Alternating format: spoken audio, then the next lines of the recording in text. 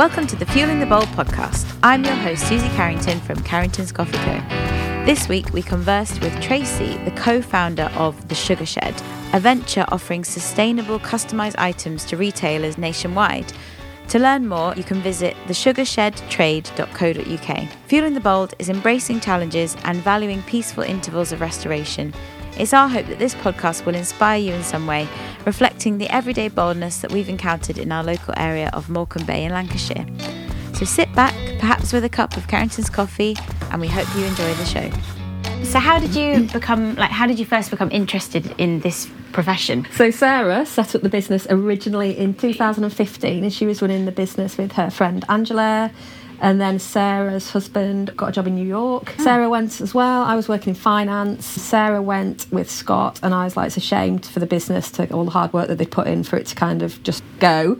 So I was like, okay, I'll buy the business off you. So I bought the business off Sarah and Angela, carried on running it, and that was a direct to public, so direct to customer sort of business, looking at printing wedding pictures on things like that. We had nothing. We had one product that was map based then.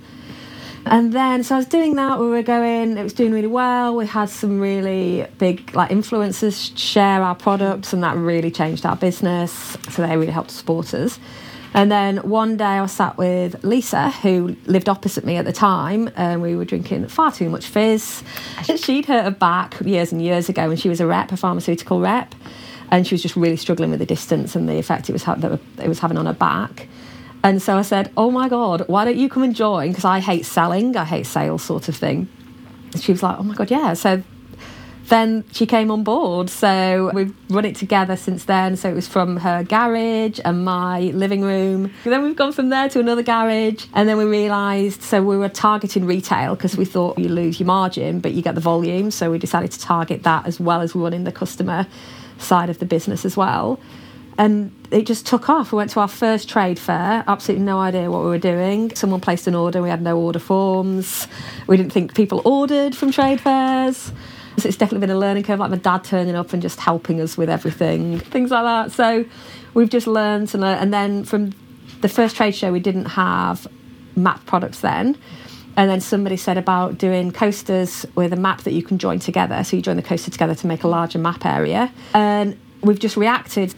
So basically what's happened after that is we've seen a real market to move to sustainably sourced products, so the gift market moving it away from plastic and things like that. We offer direct to retailers, like small independents mainly. We started off, so we can do low minimum order quantities, something unique to them. We don't go with anybody else in their area, and we just work really well with small independent retailers. And then we moved, we got too big for our unit just up the road, so we came here. So then we realised we couldn't do it on our own, so we got Lisa too, who's in there now. So she worked for us part-time, and that was working, it worked really well. Then it all started getting serious, so Sarah came back from the US. When did you come back? 2021. Mm-hmm. 21, yeah. So we had the chat that we needed somebody to look after the account management because we were just being stretched too far and it was just all getting real. So Sarah and Lisa both working kind of sales.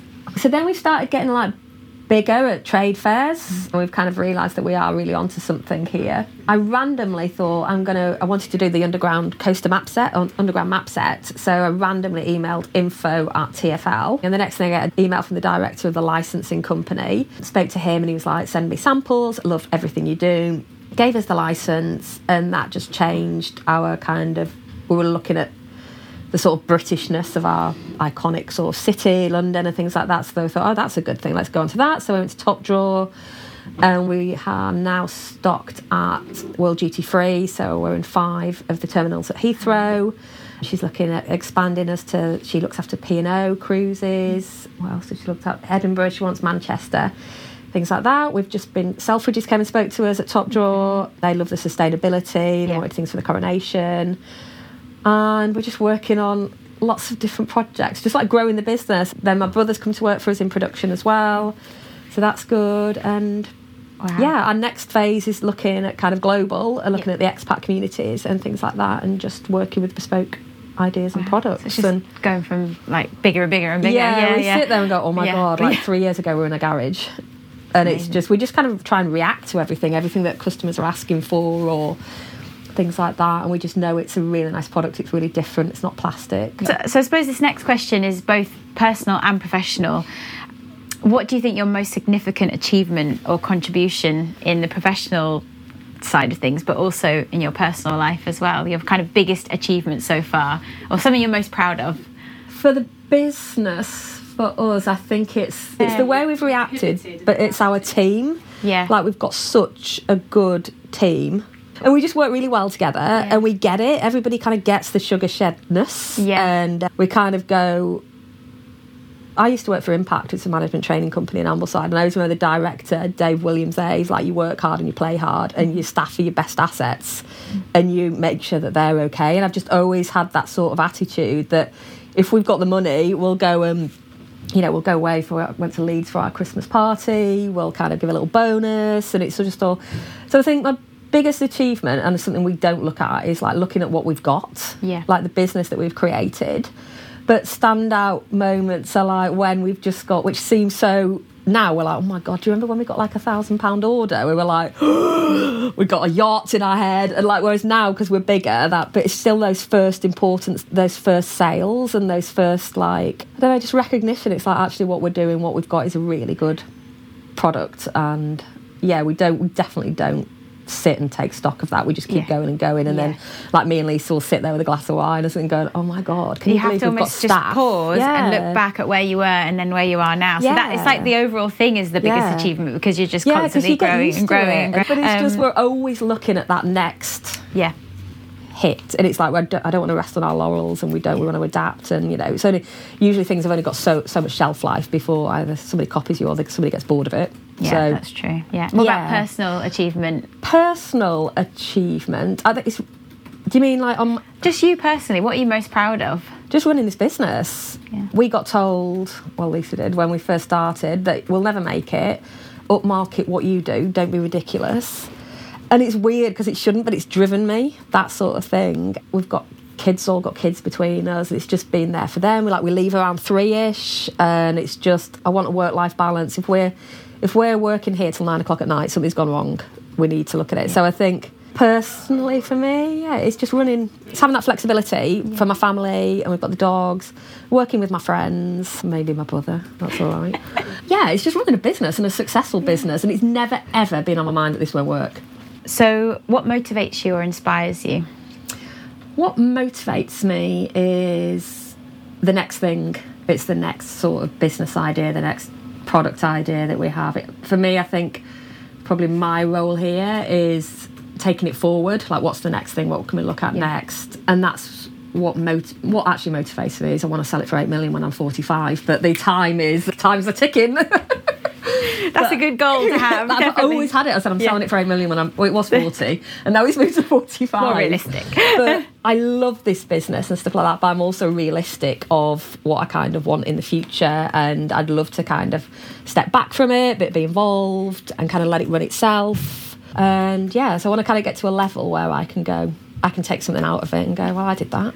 Yeah. It's something to be proud of. Yeah, and I've had like loads of people around me that motivate me, that kind of have made that, and it is going back to like even people like from Impact, Dave, and the companies I've worked in and stuff like that. It's just I just want to succeed, and I want it to be a good business, and you will. And I will. There's no question about it. Maybe not 8 million, but you never know. So this question is about you personally. Mm-hmm. What do you love most about living here, around here? I just love. It sounds so cliched, but it's just we're not stuck in a city. We've got like kind of things round us. My family is close by. We've got, we don't go into the lakes a lot, but like kind of surrounding area we go. We live in home, so we go up Farleton, and just being able to take the dogs out, just being able to, and you're not far from places. You can be in Manchester in like 30-40 minutes, and it's just a nice place. Yeah. Especially like on here as well. Obviously it has a few little issues, but it's generally everybody's got each other's back, and it's not like these massive companies where you're like, oh my God. It's like we're all working, I think, hard to achieve the same goals and look out for each other. We borrow forklift trucks off people or whatever kind of happens, and it feels nice and safe down here. But generally like as a like Morecambe sort of Bay as a Morecambe whole. Bay area. It's just got a nice feel to it. You can go to Morecambe, you can go along the front, and then that's got its things, but also that's growing. That looks as if it's going to be kind of with the Eden project. Yeah. And it's just the simple things. You can go around Jenny Brown's Point and the sunsets are gorgeous. Me and my daughter would just take picnics after school and just being out in the kind of fresh air and just exploring what's around us. But then you can also have a bit of city life and a bit of kind of home comforts and stuff like that. Yeah, best of both, isn't it? Yeah, really? it's a bit of a balance. So what's something you wish more people understood about your field of work, about what you do? I don't think people know that we're here, really. I think we're not very good at telling people that we're here. I think what's happened in the past is we've got so involved in the business. We've been so busy. We go to trade fairs and it's like you don't surface for 3 or 4 months. And then, so our kind of business comes from trade fairs. Mm-hmm. But then I think something we've struggled with as well is just that we can do things bespoke. It's not all set in a kind of one sort of box. This is everything. This is what we do. Like you said, you're reactive. Yeah, we can adapt to things. So somebody will go, oh, can you use our logo? And we're like, yeah, we can print that on the back. We can do that. And they're like, oh, really? They're like, oh, what's the minimum order quantities? Are they really high? And I'm like, no, it's fine. We can work with you. Yeah.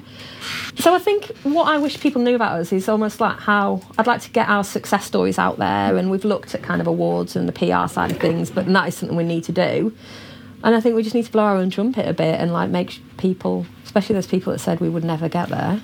So how do you maintain, you kind of mentioned this, how do you maintain a work-life balance, or what advice do you have for others to try and achieve a work-life balance? I think my main one that I've learned is that if you're working long hours, it's usually not efficient and there's usually something wrong in your processes or there's something wrong in the business, whether you want to admit it or not, that needs to be fixed. You either need to get more staff or you need to look at your systems or things like that. Not saying that it's bad, because that happens. Sometimes you've just got to work and to get through it. But I think we've always said, I don't want us to be sat here even at 5. But I'm like, we've all got kids, and I'm like, if we're just really relaxed here. It's like if you're going to be late because you've got whatever, it's like it's fine, because I trust and I know people that work for us get it and they appreciate it as well. And it's kind of that sort of give and take, really, and just we're not strict on everything. It's like, as long as the work gets done, we celebrate the wins. We definitely go, oh my God, if somebody's messed up, we always laugh about it. So what advice would you give to somebody looking to follow in your footsteps, to be, the leader of a business, essentially? Go for it. We've been to a trade fair so we used to outsource our printing, and we had somebody from the trade fair when we were there, the person that did our printing for us phoned us up and said, we're putting the prices up 3 times, we're increasing the price by 3. And we were like, oh my God. We were like, oh, you can't just do that. We had no wood in stock, and we went to this trade fair, and I was like, you've got to go for it. It will work out. But that made us buy a printer, and they're not cheap. But we were like, and my dad's always said to us, what's the worst that can happen? So I'm like, we sell the printer. But it was the best thing we ever did. Getting staff, I was like, oh my God, what happens if it doesn't work out? There's always an answer for what's the worst that can happen, and I don't think it should stop you from doing anything. You're going to make mistakes, learn from them. What's that saying? It's something, make mistakes, learn fast, and it's like it's best for you to make mistakes and learn from it rather than just think, oh yeah, everything's perfect. Yeah. Otherwise you won't grow. Definitely. That's really good advice. Yeah. And this unit, let's go for it. What's the worst that can happen? Yeah. But I like that. That's your dad. What's the worst that you should put that on the plaque on the wall. Always said that to me. What's the worst that can happen? Yeah, it's a good thing to take from it. Yeah. So the final question is, what's your favourite type of bean? Not coffee. Like baked. That's a wrap. Well done. I don't like coffee. I don't like coffee. Thank you for joining us for another episode of the Fueling the Bold podcast. Don't forget to visit our website at carringtonscoffee.co for video interviews and more, and follow us on Instagram at Carringtons Coffee Co. Thanks for listening, and see you again next time.